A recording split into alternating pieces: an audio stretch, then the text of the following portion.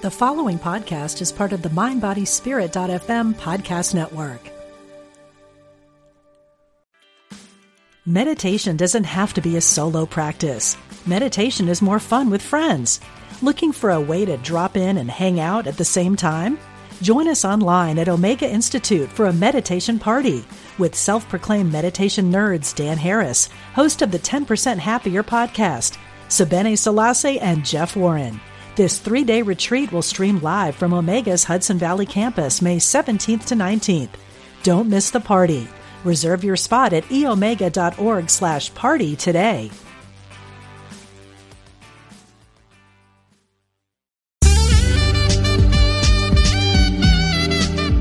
Unity Online Radio, the voice of an awakening world.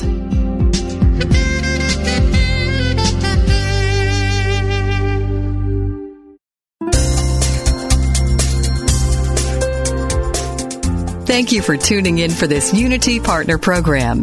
Unity Online Radio partners with spiritual leaders from organizations whose mission and messages complement Unity's. We are pleased to bring you this program on Unity Online Radio, the voice of an awakening world.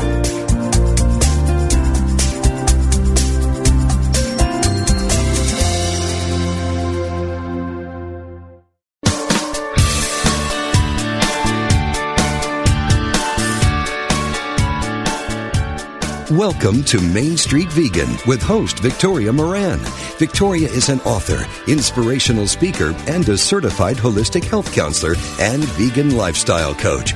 She's here to entertain, educate, and inspire you on your journey to look and feel amazing, eat extraordinary food, help animals, and create a physical body perfectly attuned to spiritual growth. Now, let's get this party started. Here is your host, Victoria Moran. Everybody, happy April 9th or whenever it is you're listening to us. So happy to be with you today. I've had the best day so far.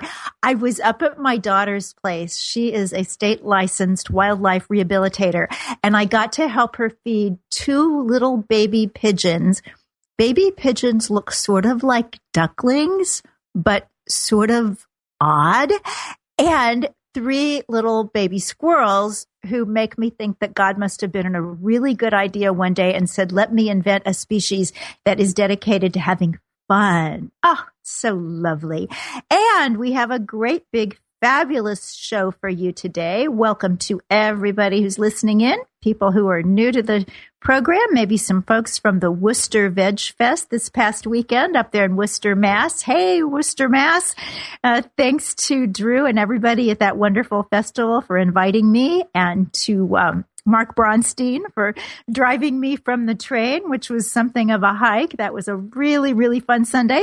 So welcome all. What we have on tap for you today is just stuff happening every single minute. After the first break, we'll have Melissa Elliott talking about cruelty-free beauty, the latest in cosmetics and ways to be gorgeous and gorgeously kind. And then in the third segment, we'll bring on Raw Generations, Jessica Geyer, and she's going to have a great big fat discount just for people who listen to Main Street Vegan Radio. Pretty cool. Now I am going to bring on somebody else. See, I told you it was jam-packed. Someone who actually does a lot of juicing herself. But what she's known for is being an animal rights attorney and the co-founder and co-director of Our Hen House. You know Jasmine Singer and Marianne Sullivan. It's Marianne that we're having on today of Our Hen House, famous podcast. They now also have their very own television show on Brooklyn Independent Media. That Our Hen House show is available all over New York City. And last week, Marianne and Jasmine were in Basel, Switzerland for a really unique conference. So Marianne is here to tell us about that. How you doing, Marianne? I'm great. Thanks for having me on, Victoria. Well, how cool that you can be great and you just got back in this time zone yesterday. That says something for all the juice. Soon. So tell us about this conference. What made it special? It was an amazing conference. It was the first European conference on animal law. And this is a process they're going to be doing every year, and the University of Basel's law school has a very active animal law program. But what was really special about this, I thought, was that they brought together experts in animal studies, various aspects of animal studies, with lawyers. And the idea was to take this academic work that's being done, investigating what's going on with animals in all different spheres, as the animal studies folks are doing, and translating it perhaps into some policies. There's an idea to actually change the world for animals. So I love that concept, and the conference was jam-packed. They were more than sold out, and people were dying to get in, and wonderful speakers from both sides of the Atlantic, and I thought it was really, really a successful conference. That's really exciting. Now, update me at least, and maybe some of our listeners too, on what this discipline of animal studies is. When somebody says animal studies to me, I think of people putting animals in cages and doing strange things to them. Well, not necessarily. Animal studies is actually it's a hugely growing field in academia, and it encompasses all sorts of different studies. And it's really kind of amazing that academia and the intellectual elite have not really thought very seriously about the role of animals in our world until recently. And they've started to wake up to that, and it's really become quite a passionate subject in all sorts of different areas: animals in literature, animals in art, animals in the scientific studies of animals, and thinking about what animals really are, and animals in our society, what roles they play for us. So it's hugely popular. It's quite the rage in academic circles, but it doesn't always translate into changing things for animals. For many people, it's just the study of the role of animals in all of these various different aspects. So it isn't necessarily progressive. Sometimes it is and sometimes it isn't. But like any academic field, people have very many different interests, and there were different interests represented at this conference as well. But I think it's just a real sign of the times and an exciting moment that people are starting to think very seriously about animals, because I think that once they do start to think seriously about them, everything will change. And that process is really just starting. It is indeed. Now, what was the name of the conference if somebody wants to do more research about it? It's the first annual European Conference on Animals in the Law, but the name of the specific conference was The Animal Turn. The Animal Turn. Fascinating. Yes. So what are they doing in Europe? Well, there's lots going on there, both on the academic side and on the legal side. Europe has for a long time been way ahead of us in a lot of different aspects in providing for less inhumane treatment of animals, particularly in the farm animal realm. There's been this huge fight in this country to get rid of some of the worst ways of treating farm animals, like the gestation crate for pigs and the veal crate and the battery cages for laying hens. And all of those things have been banned in Europe. Europe-wide, and which is great news. And also cosmetics testing is now banned in Europe, testing cosmetics on animals. They have done an enormous amount of progressive work, and really, in some ways are an icon for us in the legal realm. At the same time, animal use is still very, very wide and broad in Europe, and I'm not sure that they're any further ahead of us on the whole, shall we say, vegan front, on the idea that we can leave animals out of the process completely and stop using them. They're doing better on abuse, but the idea that we can actually stop using them for all these processes, they're ahead of us, but not so far ahead of us. So there's still an enormous amount of work to be done. There's still factory farming in Europe. It's not as bad as factory farming in America, but it's still there. So what did you learn that you didn't know before you went?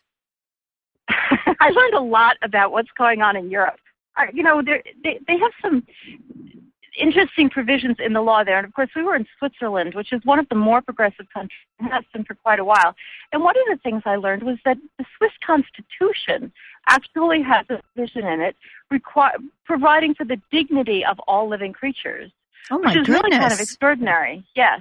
Dignity. Oh, that's lovely. Not humane treatment. Yes, it's a lovely sentiment, and it has certainly been applied to animals. There's no hesitation. There's nobody saying, well, that just means humans. It doesn't mean animals. They definitely apply it to animals. It has been interpreted in ways that perhaps I wouldn't interpret it, and perhaps you wouldn't interpret it, since of course, eating animals is still allowed, and that's not very dignified. There's still the possibility of using animals in medical research and other things. And so the way this provision has been interpreted is to provide for less inhumane treatment in those processes. But first of all, it's been a basis for what has already been some progressive legislation in Switzerland.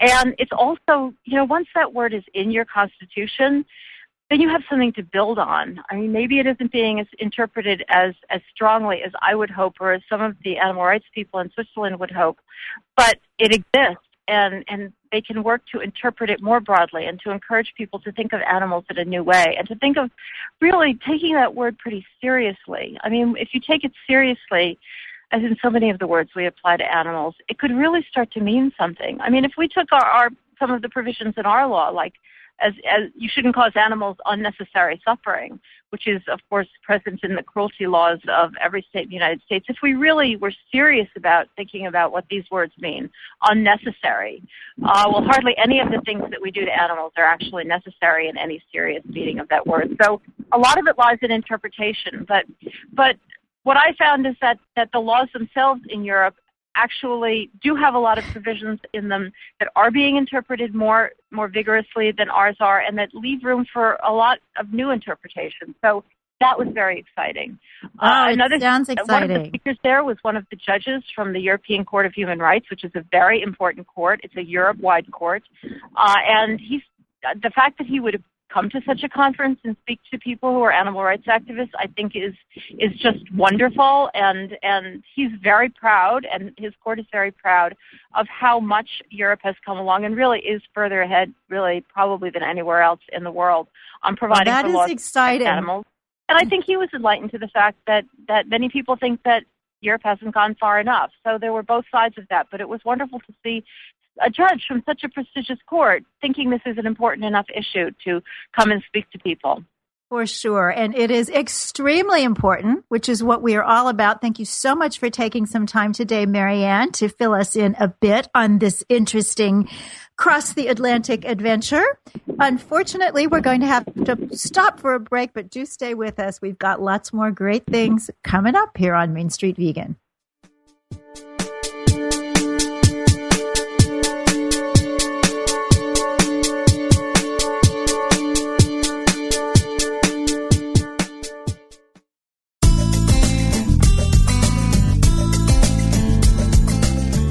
If you've been inspired by the programming on Unity Online Radio, we hope you'll give your support so others may be inspired too.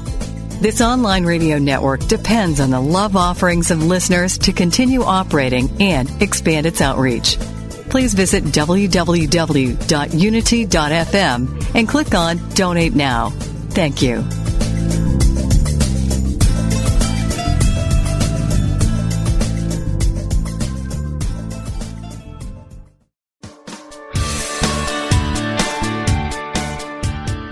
What if you could experience vibrant health, help heal the planet, and be a great friend to God's animal kingdom through simple choices you make at breakfast, lunch, and dinner? Authors Victoria and Adair Moran say you can do this easily, affordably, and deliciously in their new book, Main Street Vegan. Everything you need to know to eat healthfully and live compassionately in a real world.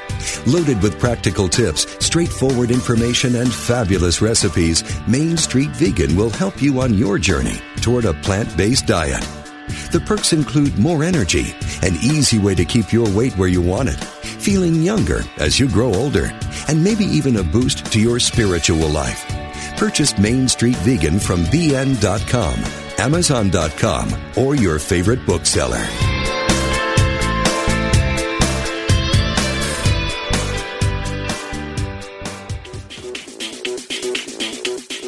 Pop culture is defined by the Oxford Dictionary as modern popular culture transmitted via mass media and aimed particularly at younger people.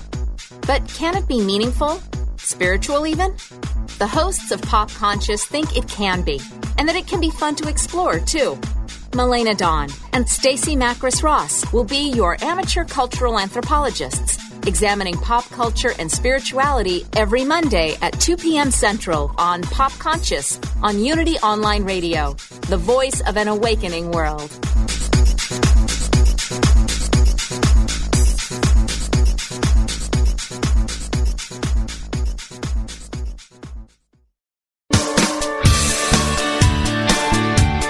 You're listening to Main Street Vegan with Victoria Moran. If you have questions or comments about today's topic or any other area of interest, we invite you to follow Victoria_Moran on Twitter or email her at mainstreetvegan@unityonlineradio.org. Now, back to Main Street Vegan.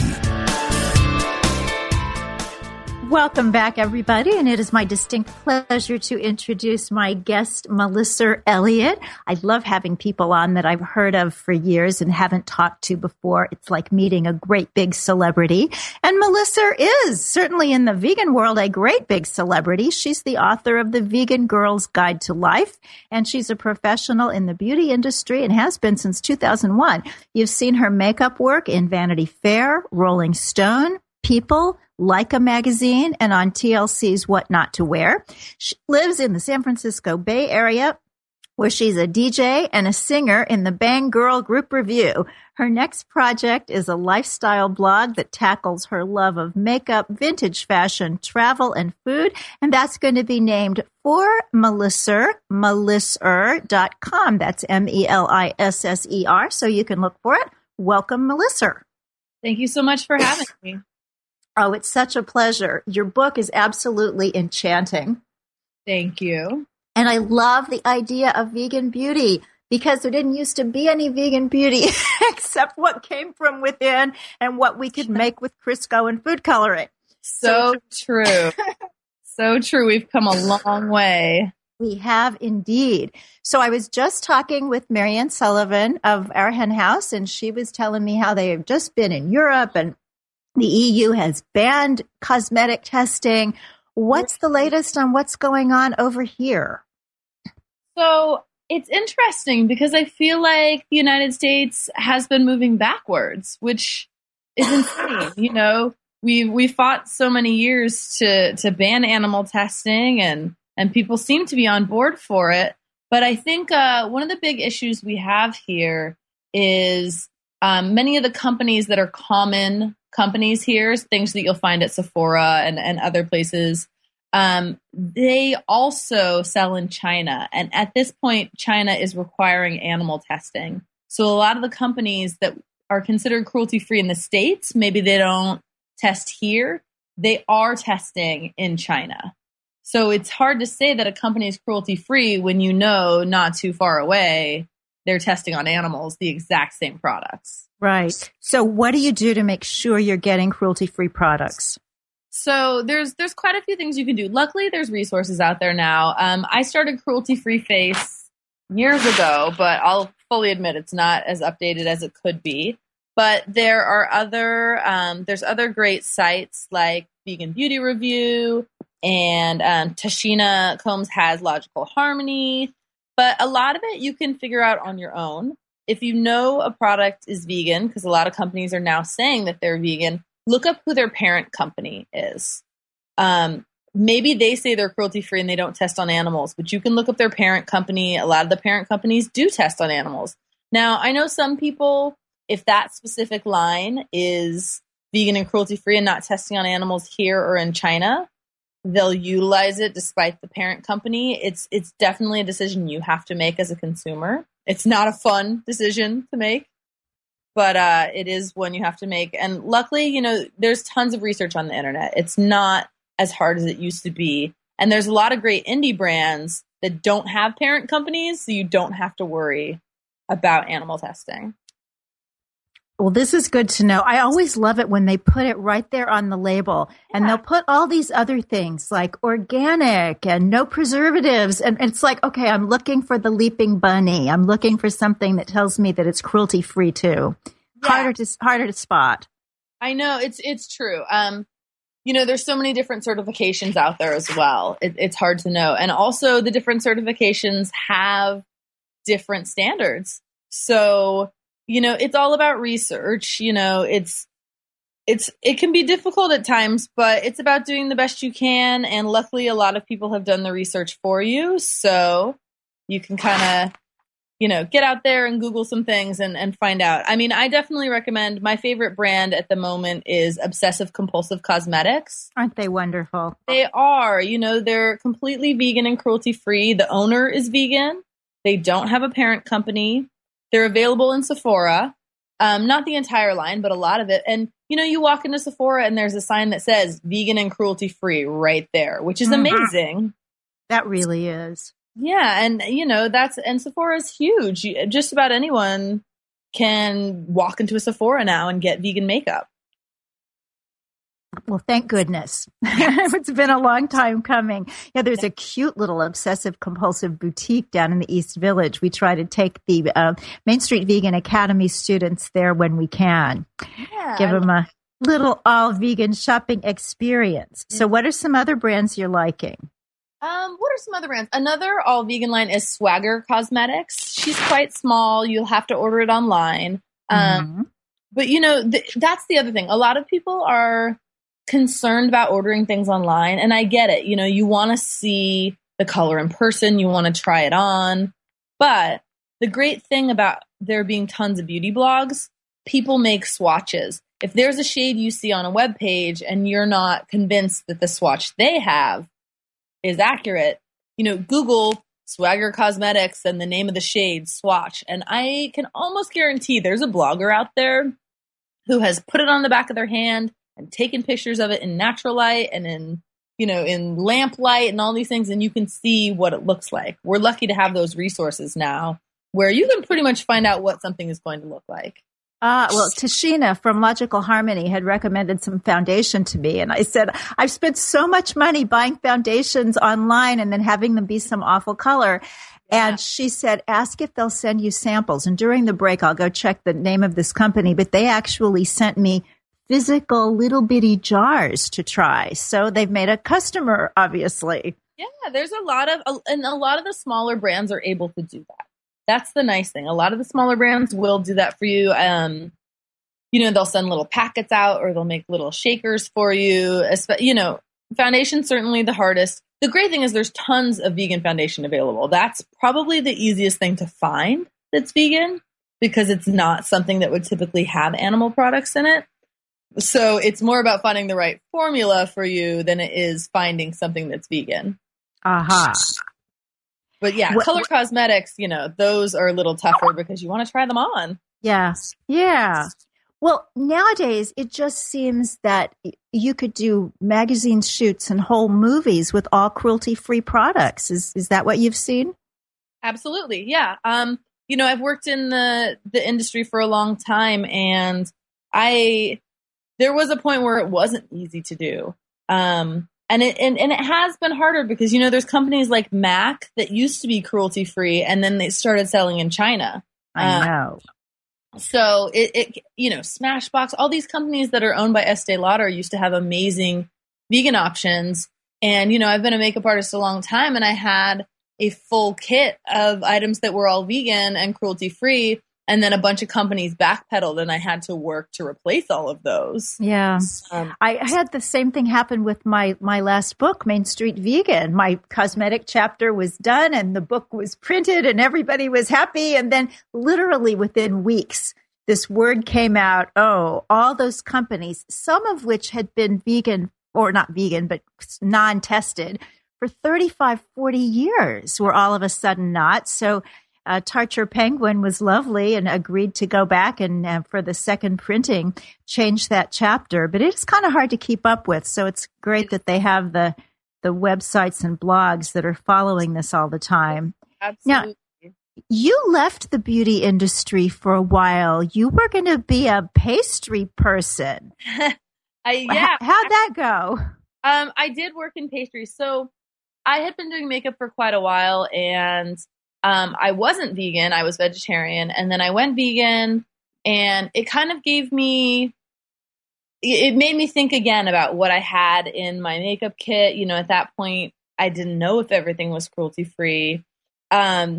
So I actually took a hiatus from the beauty industry because I was scared. I didn't want to put things on people that were tested on animals. And I was also working in an industry. I was working a lot in the fashion industry, doing a lot of magazines and television and things. And I felt like I was working in an industry that made women feel bad about themselves, and was placing unrealistic expectations on women.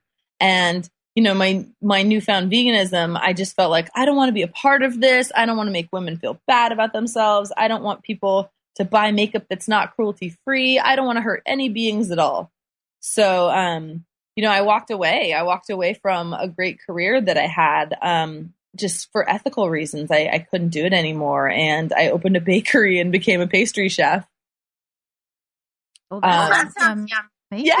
Yeah. Not the worst thing ever. But of course, you know, I'd been in the beauty industry so long, I missed it. I had to make a return eventually. I couldn't imagine not, you know, just playing with makeup, putting makeup on people, like working on photo shoots, things like that. I had been doing it for so long. It was difficult not to continue doing that. What I find is interesting is sometimes people do think that they have to leave a career when they go vegan. I was talking with the dietitian, Brenda Davis, and when she went vegan over 20 years ago, she thought, well, I can't be a dietitian anymore because we're telling everybody that they're supposed to eat animal products. And then, of course, she learned that you can absolutely be healthier as a vegan and didn't have to leave. And here you are back in beauty. But it's interesting that you've done beauty, you've done pastry, you're in music, and all this reminds me of the Vegan Girl's Guide to Life, which is such a complete lifestyle guide. You've got crafts in there. You've got all the things that make it fun to be a girl. Tell us about the book. Yeah. So I wanted to kind of, you know, I felt like when I first went vegan, there was a learning curve, and I think that's for everyone. You know, you make this ethical decision or whatever reason you make it for, and you go, okay, now what? You know, you have to all of a sudden change a lot of things about your lifestyle, and there's all these little nuances that you didn't think of. And so I wanted to write a guide for people. You know, it's not just for girls. Men can read it as well, but it definitely has, you know, it has a little bit of a feminine influence on it. But I wanted to take the guesswork out of going vegan. I wanted to show that it's not about being sad. It's not about restrictions. It's, you know, it's about, you know, having fun, living your life as normal. And it's not difficult. You just have to get the hang of it. And it takes a little time. And I wanted to, you know, help people with that so they didn't have such a learning curve. So how is it for you? You're in San Francisco, you're in a band. So I imagine you're hanging out with a lot of people who are vegan and a lot of people who aren't. How do the ones who aren't take to you? You know, for the most part, I'm very lucky.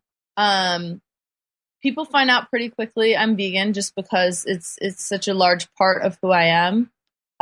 You know, most of the companies I've worked for have been specifically vegan companies and things like that. You know, if someone asks, where do you work? You know, all of a sudden it's like, oh, I work for this vegan company. Oh, are you vegan? So, you know, there's always those people who want to get a rise out of you and feel like they have to say yum cheeseburgers or whatever the deal is. And luckily, you know, I can dish it as well as I can take it. But, no, for the most part, I've just always lived by example, and I've been really lucky. I've had a lot of people in my life go vegan who were not, and who I hadn't even asked or suggested. I just was living by example and feeding them tasty food when I could, and you know, they made the progress on their own. It's wonderful. It's positive contagion. Now, one of your interests is vintage fashion, and there's always the question of, well, if the fur is from a vintage store, so the animal died a really long time ago and didn't die so that I could buy the coat, or wool or leather or other things, then it's okay. Where do you come down on that? Yeah, you know, it took me, well, first of all, I just can't do it, vintage or not, you know. I think it makes it look like it's still in fashion, and people don't necessarily know that you're wearing vintage. So I think it's a bad idea. I think with other materials, it's a little more of a blurred line. it took me a long time to wrap my head around it. When I first went vegan, I had some friends who wore secondhand leather, and I was very confused by it. I was like, I don't understand. Like, you're supposed to be vegan. That's so gross. And then I realized, in talking with them, that their leather shoes were being resold repeatedly versus my PVC shoes that were being thrown in a landfill because I would destroy them within 2 months. So I understood where they were coming from eventually. Personally, I still try to avoid these items. Like I said, I would never wear fur. And I feel like with wool and leather, it's, it is a blurred line because you can't necessarily tell that something is wool or leather. There's such similar materials now that look like these things. I do own maybe 1 or 2 things that are wool or leather that are things that I couldn't get otherwise. Shoes are really hard for me, things that go with vintage clothing. I wear exclusively vintage clothing, but I wear modern shoes. And a lot of times there are not modern shoes that look good with vintage. So I own 1 or 2 pairs of vintage leather shoes, and I can resole them for the rest of my life. And there's something that I would never be able to find a vegan version of. And it was really hard for me to come to terms with that. Well, I think that every vegan comes to terms with this sort of thing. And it's not like joining some orthodox cult where there are these hard and fast rules for every person at all times. It's really, I always remember Jay Dinshaw, co-founder of the American Vegan Society, saying this is about doing the most good and the least harm that you can at any given moment. And I know now that we have Vote Couture, I have 2 of the most drop-dead gorgeous winter coats that are not wool. But before that, I bought vintage wool coats because I didn't know what else to buy. So, Absolutely. I own Vote Couture now as well, but I was in the same boat before. I mean, it's cold out there and there weren't options, but luckily now there are. Yeah. Oh, it's lovely. What a wonderful adventure we're having here in Vegan Land. Melissa Elliott, look for melissa.com. When can we look for that? It's been in the works for a while. Hopefully within the next month or 2, it will be up. Okay, melissa.com and the Vegan Girl's Guide to Life. Enjoy. If you've enjoyed this lovely woman for these few minutes, think how much fun it's going to be to read her book and read her blog. Whoopee! Thank you so very much for being with us here on Main Street Vegan. Thank you. Thanks, Melissa, and everybody else. Stay with us because when we come back, we're going to be talking juice. And guess what? Saving money on your very own juice cleanse. How juicy does that sound?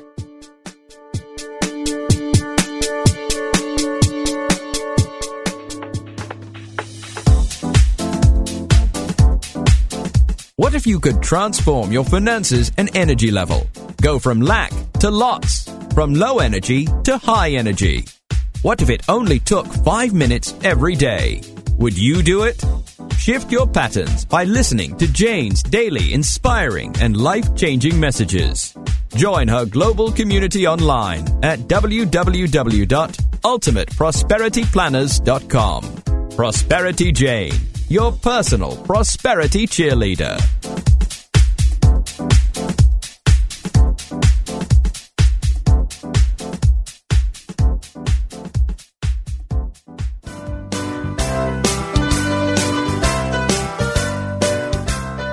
What is the key to happiness? Would you like to find the fountain of youth? How about all the money and love that you could handle? Well, my friends, it is there for you. You just need to strip off the false beliefs that keep your divine inheritance from being attracted into your life. You need to be real. Be vulnerable. Be naked. What are you waiting for? Let's get naked. This transformational program with Reverend Heidi Allfrey is an invitation to explore and remove the blocks that keep you from emotional freedom. Listen to Heidi and her revealing guests as they embrace the power of spiritual nakedness as a guaranteed way to live an authentic and transparent life. Expose yourself to your greatness on Mondays at 3 p.m. Central Time. Let's get naked. No dress code required. Only on Unity Online Radio, the voice of an awakening world. You gotta get rid of your butt. It's bigger than it would appear. It hinders your forward movement when you keep bringing up the rear.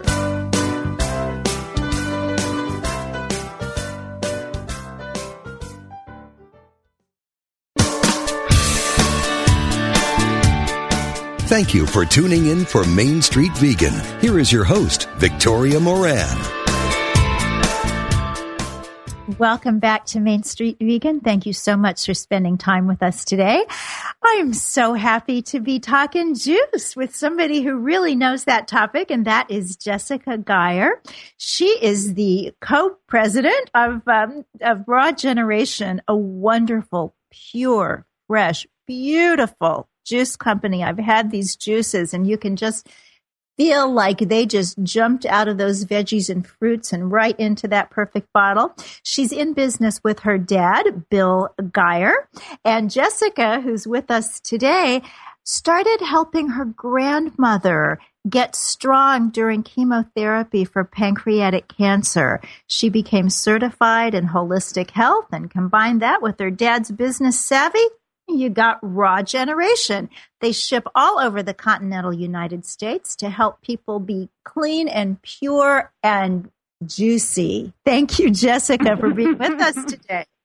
Thank you, Victoria. That was a lovely introduction. And you're on a juice cleanse yourself right now. I am day 3 of 7 and possibly longer. I've never done more than 4 days personally. So I'm going to test it out and see how it goes. 7 days is nice. You feel like you're a real grown-up when you can do 7 days. Yeah.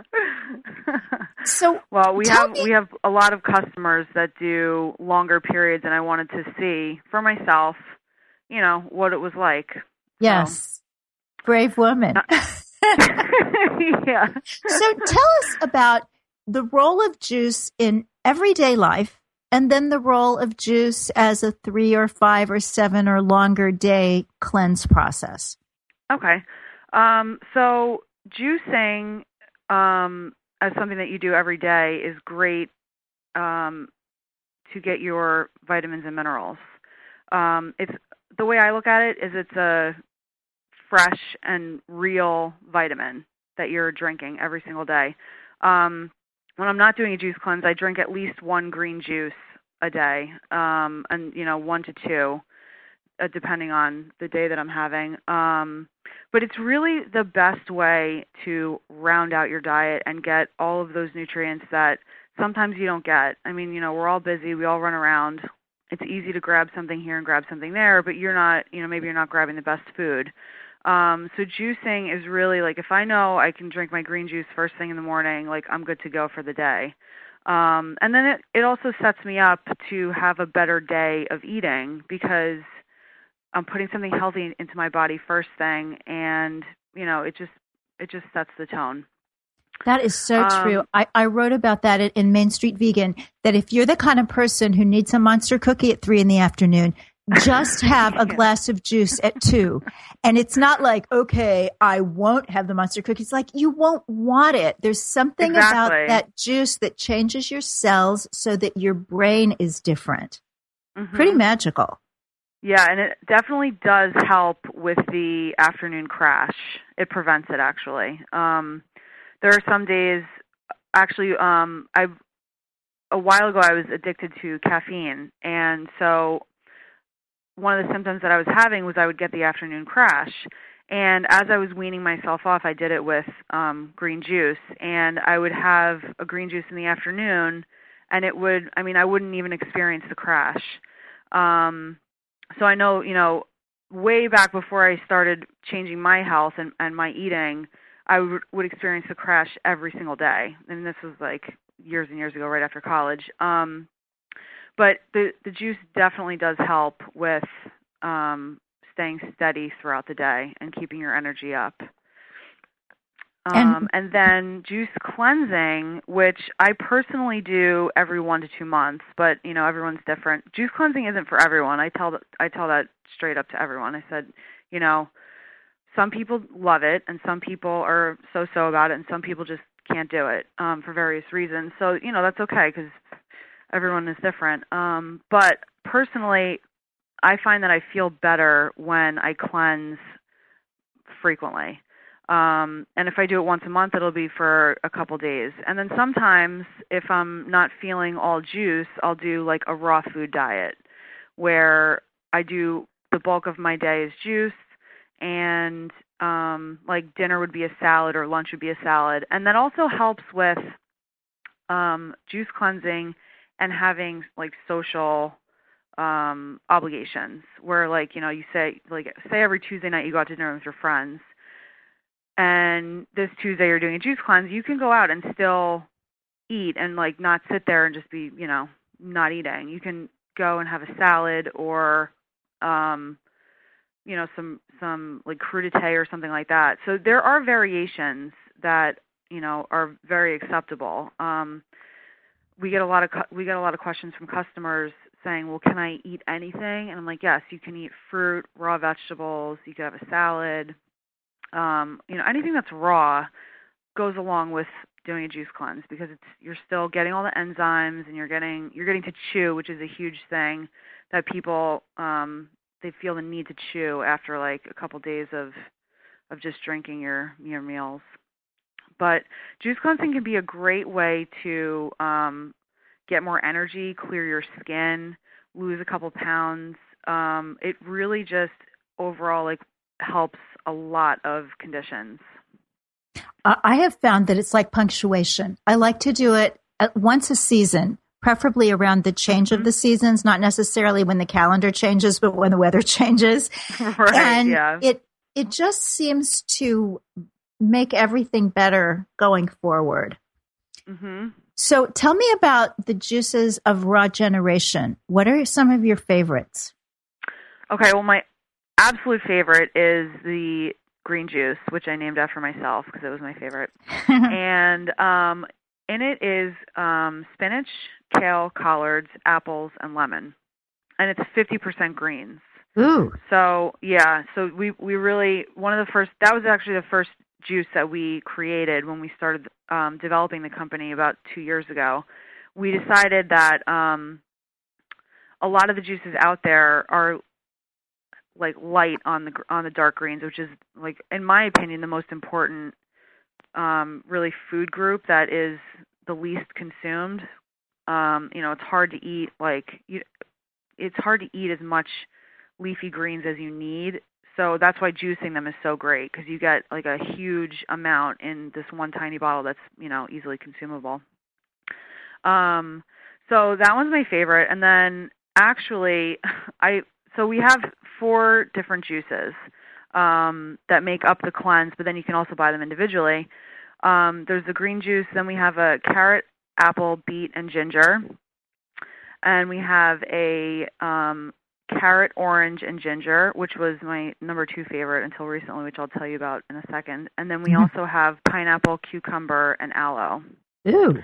And so each day of the cleanse, you get 3 green juices, and then the other 3 are one of each of the other blends. That sounds great.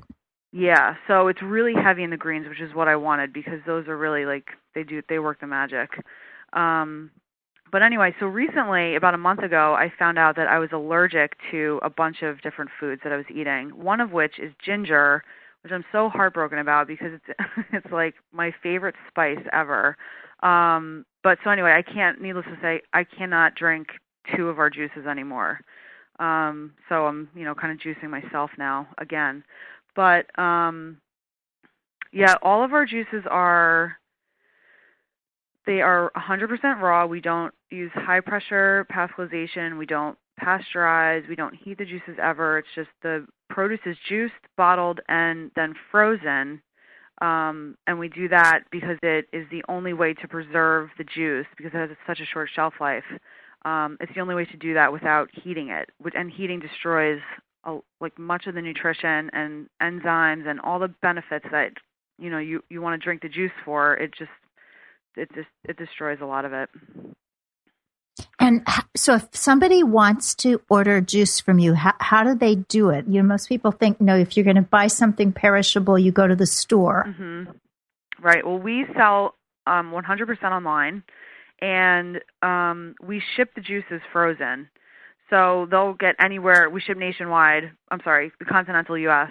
And we ship them in insulated boxes, so they will arrive, if not 100% frozen, mostly frozen. And then you can either stick them in the freezer if you're not cleansing right away or you're not going to drink them right away, or you can just stick them right in the refrigerator and they will thaw in about a day. Or you could thaw them on the counter as well. And then start your cleanse or just drink them at your leisure.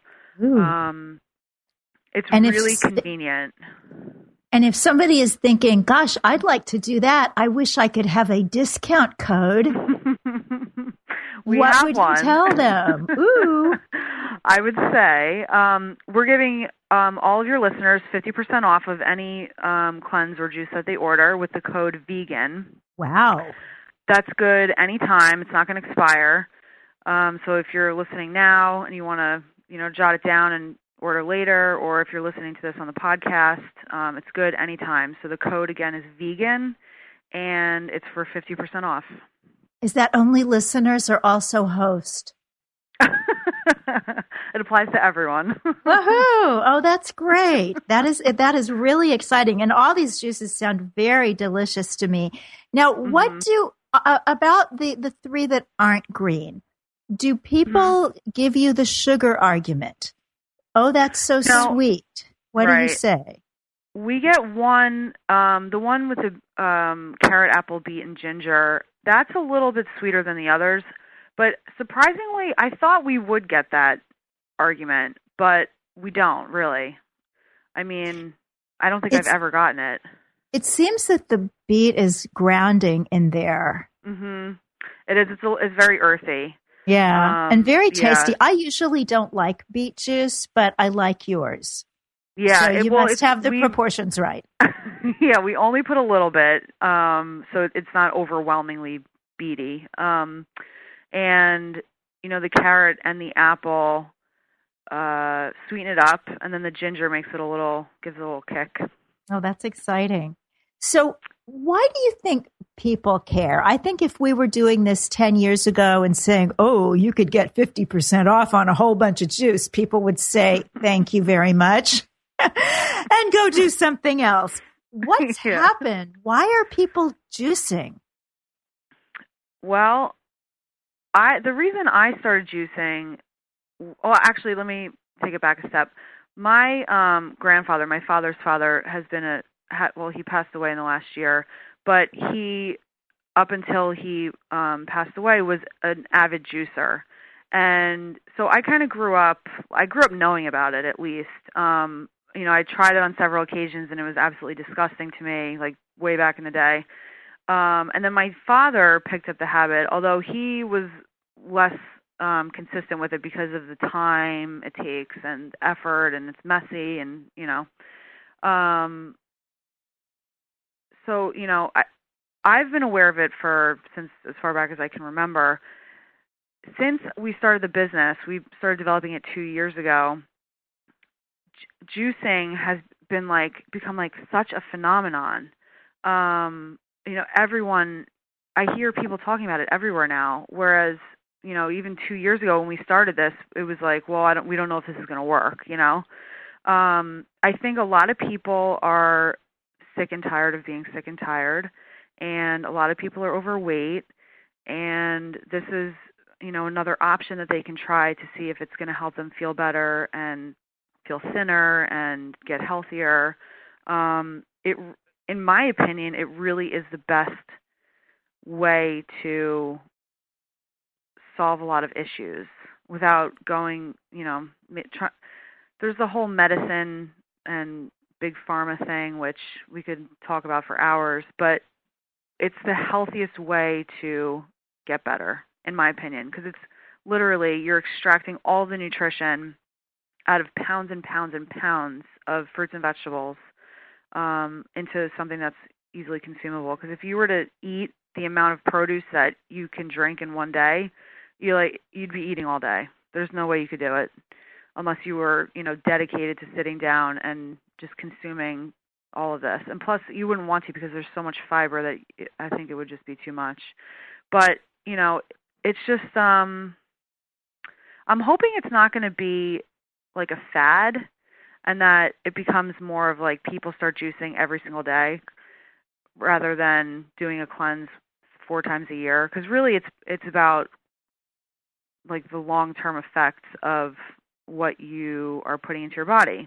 And the more consistent you are, theoretically the healthier you'll be and the better off you'll be. And juicing is one of those things that it just fits with like your day-to-day. It should be, one of the things that everyone's doing. No, I agree with you. And Raw Generation is making it easy. I don't think that it's a fad. I think there might be a little bit of kind of a fallback, how things get very, very popular. And then the people who weren't really committed kind of go on to something else. But when you think about it, really has been around for a while. I think about the Jay Kordich, the juice man, who's now, I believe, in his early 90s and still doing fine, had cancer back in the 1920s. And I mean, in those days, they had to juice by some kind of hand crank press, whatever. It was very difficult. I've seen one of those old ones. It's like gears. Yeah. It's very. But at that time, it was very weird. People were called health nuts, and in England they were called cranks. But they persisted, and they told other people. One of our guests that we've had on, Karen Ramsey, who's a raw food expert, talks about, it's interesting because it was your grandfather, and in her case, it was her grandmother. And it kind of skipped a generation. So she was being raised conventionally. But when her own child developed health issues, she remembered that her grandmother had juiced and eaten a lot of raw food. And so she used that to help her own child. So it seems like when more and more of us have these stories in our families, it's going to become part of the culture in a way that's not going away. Definitely. I mean, and they have some kind of juice in Starbucks. I mean, it's evolution. That is the world. Yeah, it's getting more mainstream. It is indeed. So tell us about what else you do. Do you practice as a holistic health coach, or is the juice business taking up all your time? The juice business is taking up my work life. When I got out of when I graduated from integrative nutrition, I did both because we were still developing Raw Generation. We hadn't actually opened yet, and so I took on a couple clients, and I realized very quickly that was not the way that I wanted to go. I wanted to do more of like the business end of it. So I do not practice as a health coach, although I do, we have all of our customers, not all of them, but a lot of them write in and say, I have this issue, what do you think? Or, I'm finished up with my juice cleanse, what's the best way for me to maintain my weight loss? Or, they're constantly coming up with new questions. So, and I answer all of them. Everyone that writes in that has like a personal question, I'm, trying to help them out as much as possible. So in a way, I do it with all of our customers, but not in the traditional way that the Institute for Integrative Nutrition teaches you or, coaches you on. I see that with our Main Street Vegan Academy program. These wonderful, interesting people who are so excited about getting these ideas out into the world go out and do different things. One of our graduates, she does have her site up for her health coaching, but her real passion is a Texas cowboy boot company that's called Kick Butt Boots. and just like you, she's finding that when you've got some kind of business where people are so interested in asking you all these questions, that seems to be what carries it off. So one really quick question before we have to go. You call your company Raw Generation. About how much raw food do you think most people should be thinking of eating? About what percentage of the diet? That's a good question. I would say for most people, aim for 50%. What I recommend is starting out with a raw breakfast, which doesn't always work for everyone, and especially it does not work for certain people in the winter. Now, this is the other caveat to that, is that I believe that your diet should change with the season. I know personally for myself, I eat a lot more cooked food in the winter because I'm always cold. You and me both. I'll make a soup or something in the winter because I cannot do a juice cleanse in the winter. That's absolutely out of the question because I'll be freezing. But so increase it in the summer, decrease it in the winter, but on average 50%. Okay, that sounds easy. good. If you're just starting out, I would say just try to add a fruit and or a vegetable to every meal.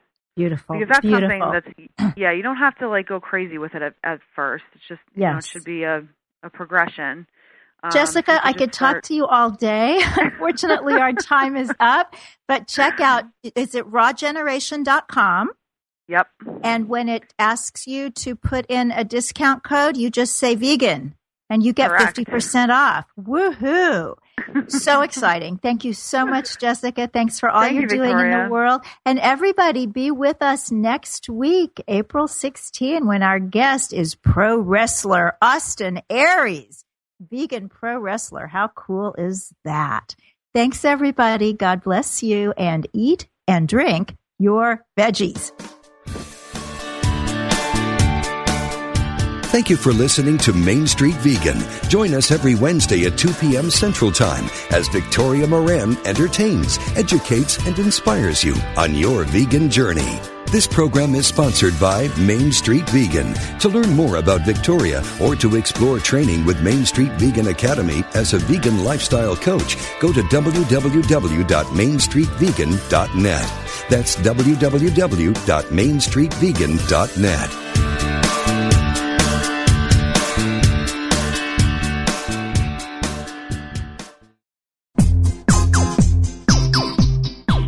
Ever notice how the funniest things happen when we stop taking ourselves too seriously and step out boldly? Listen to Funniest Thing with Daryl and Ed as these unlikely saints administer a refreshing dose of laughter and love that will inspire you to step out boldly and experience the funniest things. Join the discussion with Daryl and Ed live every Wednesday at 5 p.m. Central Time on Funniest Thing, only on Unity Online Radio, the voice of an awakening world.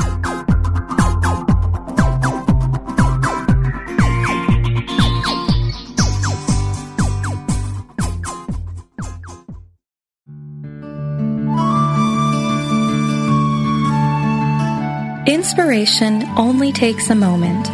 We invite you to focus your attention inward with these words from Elizabeth Searle Lamb. This is a new day. Lead your conscious mind to that still haven of your soul where your indwelling Christ opens wide the doorway of your heart. At once, mind, soul, and body, you are flooded with the light and love of God. You are lifted high above this earthly plane and filled with the radiance of spirit. Send this love and light on to those whom you hold dear so that it may uplift, heal, and comfort them. As you send this radiance on, you are filled with a new sense of God's power, and you release this power to the whole world to uplift, guide, and bless all people. A day's tasks await you. But God is with you, and with God's help, all shall be done perfectly. This meditative moment is brought to you by Unity.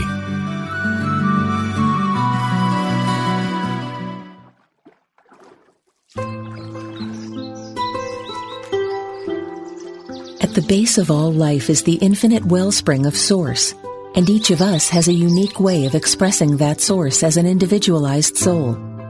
Do you enjoy the company of inspiring people who are living on purpose? Do you want to live joyfully attuned to your own unique soul expression? Host Reverend Kristen Powell welcomes you to join the gathering of souls who live this way. You'll meet artists, naturalists, and other soulful expressions that will inspire you to call forth the most alive, passionate version of yourself. Get into the natural stream of your own soul by tuning into SoulStream live every Wednesday at noon Central Time on Unity Online Radio, the voice of an awakening world.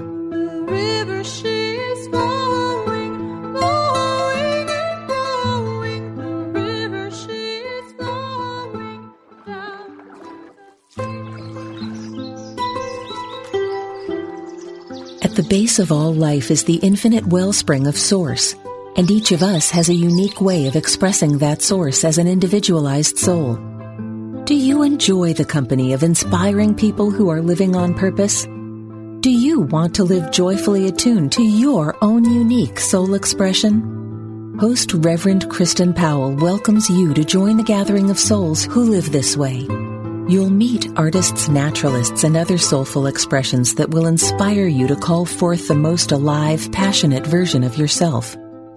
Get into the natural stream of your own soul by tuning into Soulstream live every Wednesday at noon Central Time on Unity Online Radio, the voice of an awakening world.